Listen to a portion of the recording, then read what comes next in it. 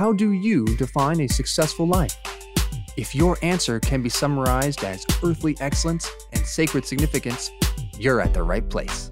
Join host Stephanie Smith as she shares 3 keys unlocking a life of lasting purpose. Learn yourself, love God, and live connected. You'll become smarter about yourself, skilled in human dynamics, savvy about the Christian faith, and strengthened to pass this wisdom on to upcoming generations. And now, let's get started. Hello, and welcome back to the Life's Key 3 podcast, where we talk about the 3 keys that are absolutely essential to a life of earthly excellence and sacred significance. And what are those keys? They are learn yourself, love God, and live connected. You know, sometimes we kind of get those things a little switched around where we love ourselves, we learn about God, and we live connected. And there's a couple of different ways that we can get kind of confused on how those keys actually work.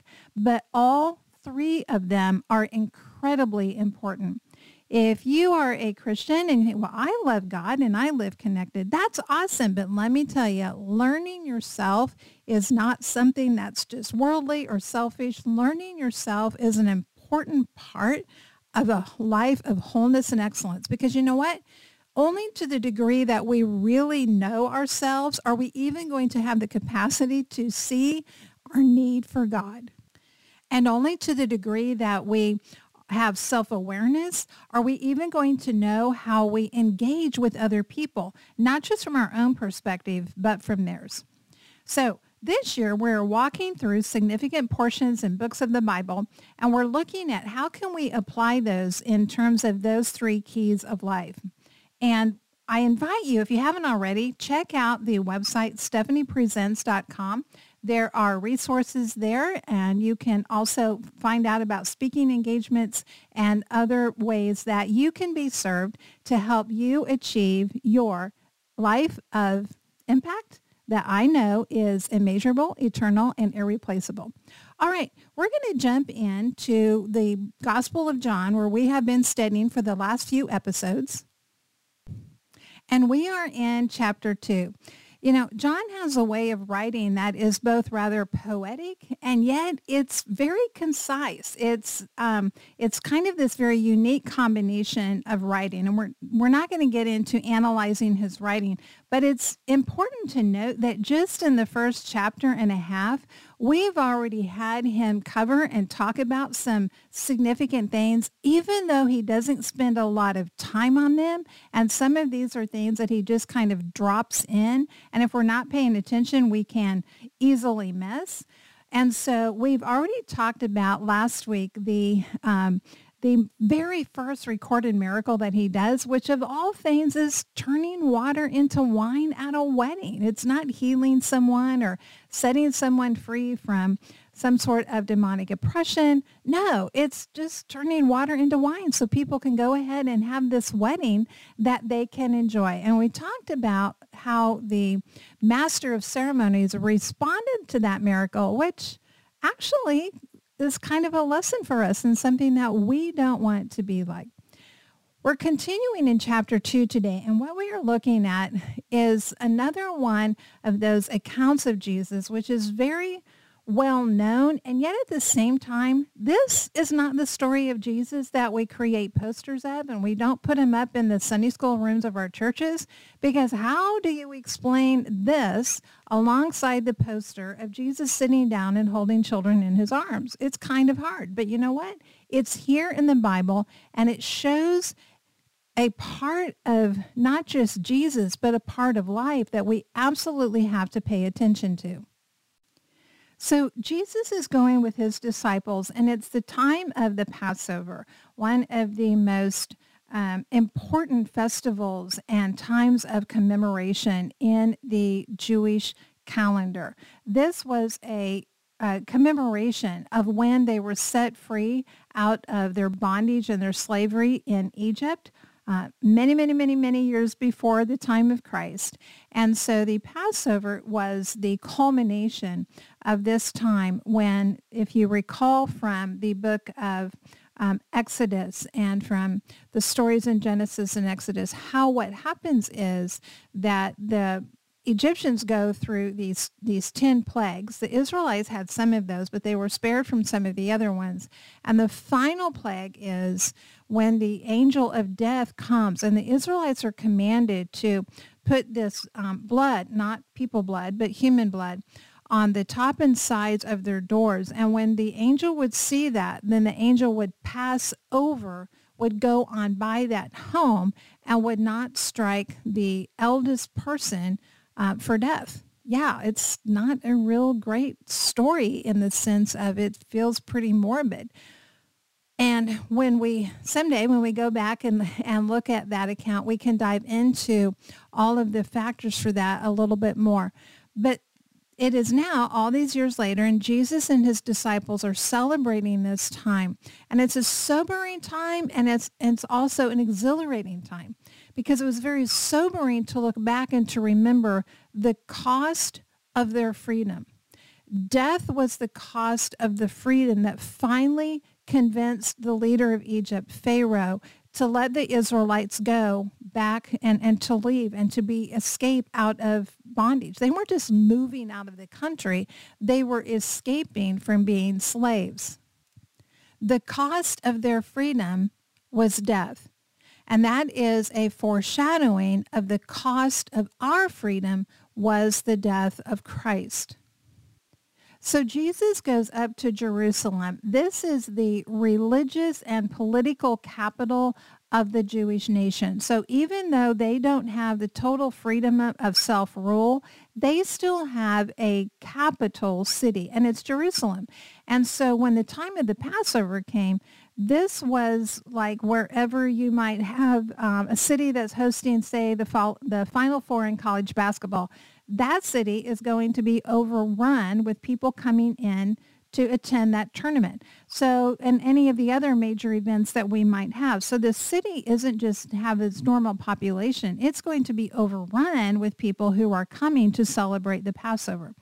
And so during this time, Jesus goes to the temple. Now, understand, this is not just a local synagogue. This is the temple. Now, this wasn't the temple that Solomon had built, because that one had been wiped out a long time before that. This was actually the second temple, or the temple that Herod, one of the king Herods, built. And so it's actually not been around that long. It's actually pretty new temple there for the Jewish people. So it's not just that it's the temple, which was the most holy place where God dwelt. This temple was supposed to hold the Ark of the Covenant. It held the Holy of Holies. This was the most sacred place for the Jewish people. Of any place on the planet, this was the place. So again, it's important to understand, this isn't just a local synagogue. This is the Holy of Holies. This is the temple where God has said, this is going to represent my presence among you. And so Jesus and his disciples go up to the temple area. Well, he's not too happy about what he finds there, because what he finds there are people that are selling sheep and oxen and other animals. And not only that, but then they have what are called the money changers. Now, if you've ever had any kind of international travel, then you know that you likely are going to have a currency exchange. I did this last year when I was traveling both to South Africa as well as then coming back through England. And so I had to calculate the currency exchange there. And where you went to get your currency exchanged could vary greatly in the amount of fees that you would have to pay to take the United States dollar and to turn it into, say, a South African rand. So people would come to Jerusalem, again, because this is the most sacred place to be able to come during this most sacred of their their commemorations, their religious commemorations. And they would come and they would be obligated to bring an animal for a sacrifice, maybe several animals. There were different animals for different types of sacrifices. All sacrifices weren't just the same. There was a whole different type of categories of sacrifices depending on what you were trying to make atonement for or what you were providing as a gift offering to God. And so people would come, and everybody didn't always have an animal to bring with them. Maybe they lived far enough away that they weren't going to be able to come and to bring their sheep with them. Maybe they were engaged in a type of commerce where they were not animal farmers, and they were dependent on securing the animals that they needed from other people in order to make their sacrifices.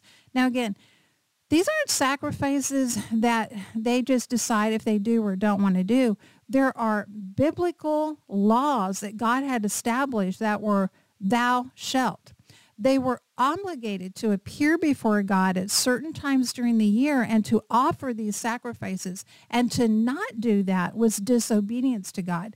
So we don't want to think of these people that are there offering sacrifice or offering animals that people could buy for sacrifice that, oh, well, this was like buying a trinket when you go on vacation. It wasn't buying a souvenir. It wasn't just participating in some cultural event.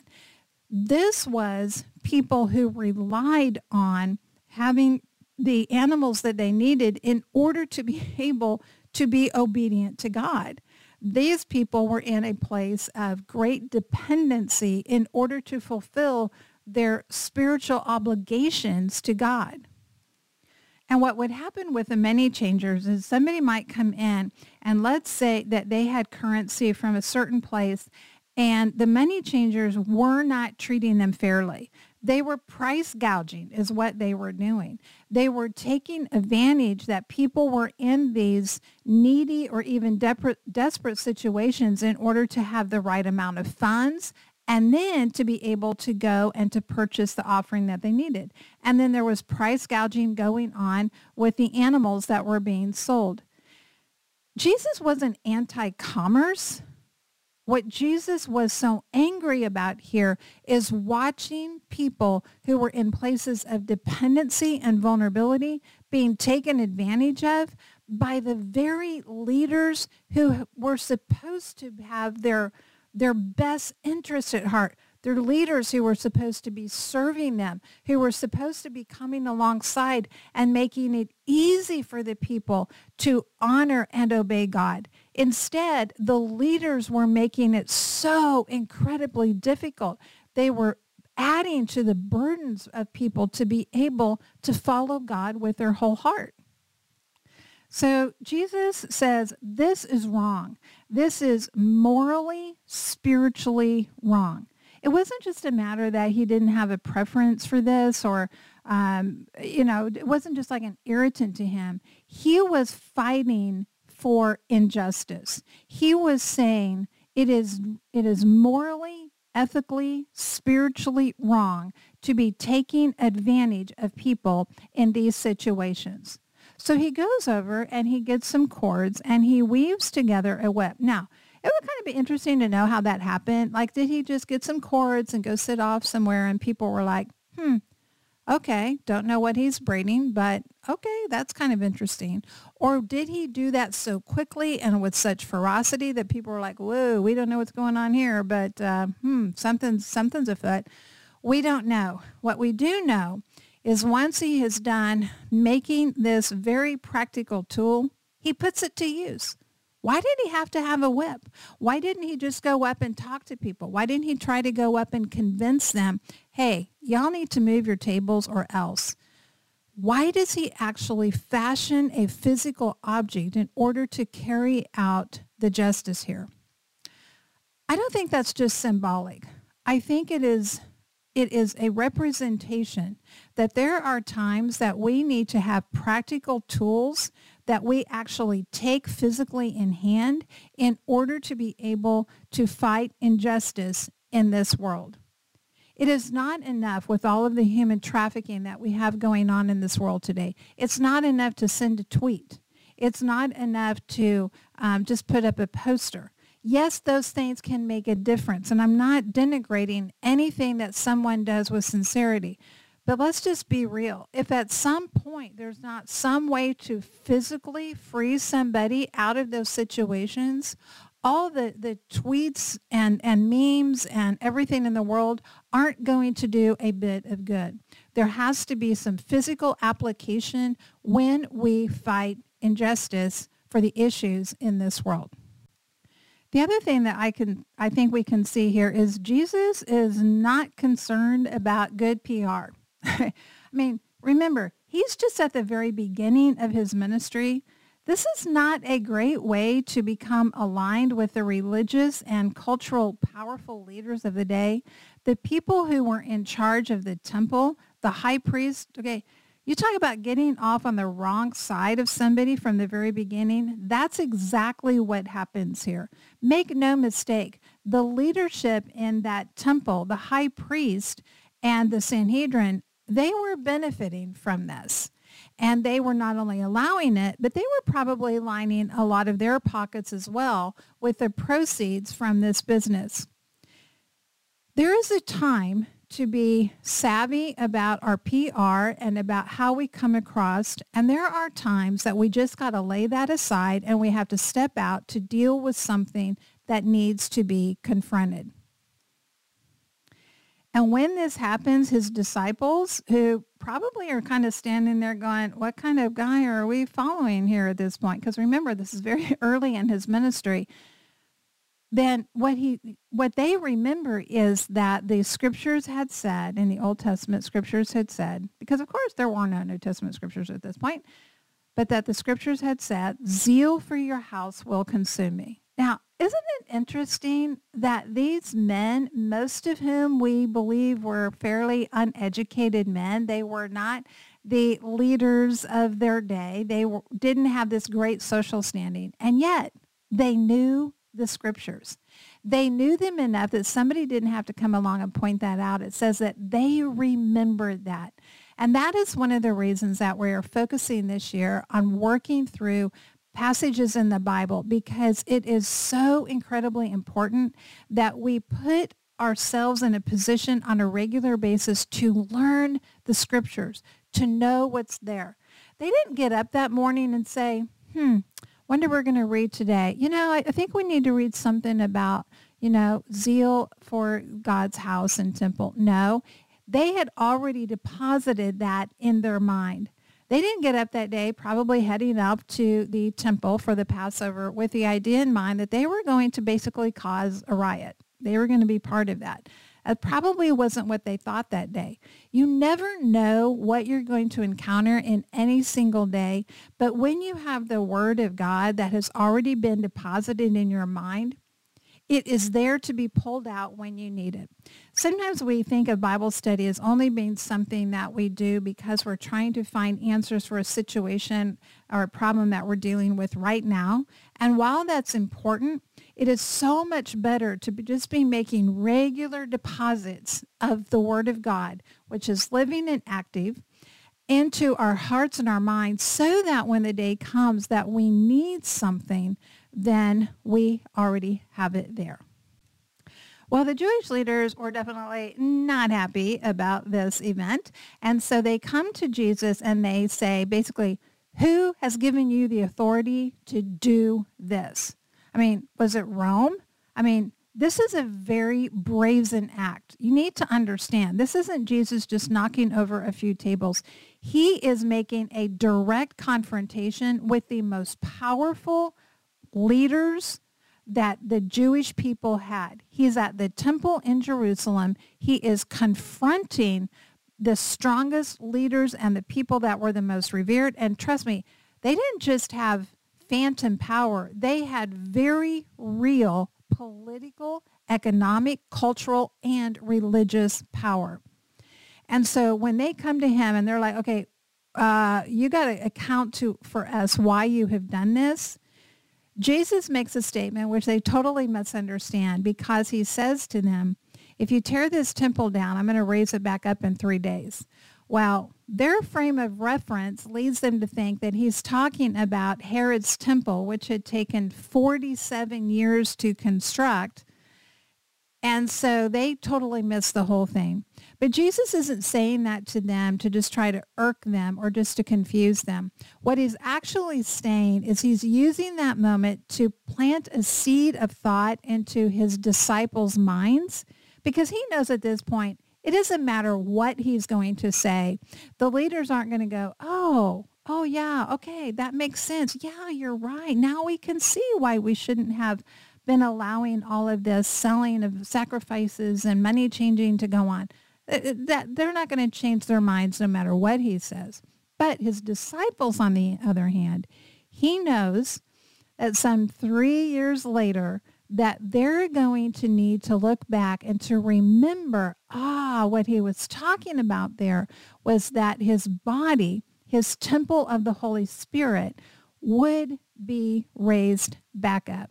And so even very early on, he begins to plant these ideas for the benefit of his followers to build their faith at a later time. That's another reason it's so important for us to absorb the Word of God, because we might not need something right now, but there will come a day when we will be able to look back and to remember that, to recall that, and then for that to build our faith up at that time.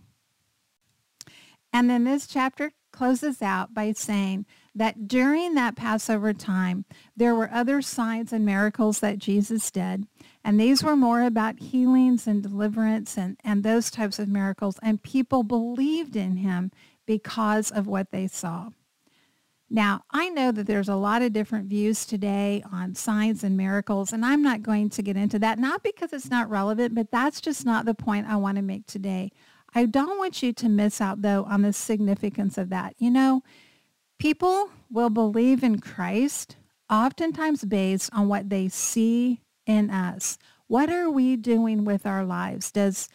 Are we drawing people to Christ, or are we repulsing them? And so as we wrap up this second chapter in the Gospel of John, I want you to remember, think about fighting injustice. Where are there injustices in your life, in your relationships, in your community, and in this world that you may be being called to address and to speak to? You know, we have the whole phrase, speak to power. Well, that's exactly what Jesus did here. Where are there times that you may be called on to stand up against the powers in your life, whether they are political, whether they're economic, whether they are relational? Because there is a time to take a stand and to fight against injustice. And also to absorb the Word of God so that when different things happen, whether in the moment or when you need to look back and to recall something, that your faith and your belief can be strengthened and can stand strong. All right, my friend, if you haven't already, hop on over to the website, stephaniepresents.com, sign up for the Highlights newsletter, and you can also check out other resources there and speaking engagements that I offer. Remember this. You have an impact that is immeasurable, eternal, and irreplaceable. Thank you for listening. For information on speaking engagements and other resources, visit the website at stephaniepresents.com. Remember, learn yourself, love God, and live connected.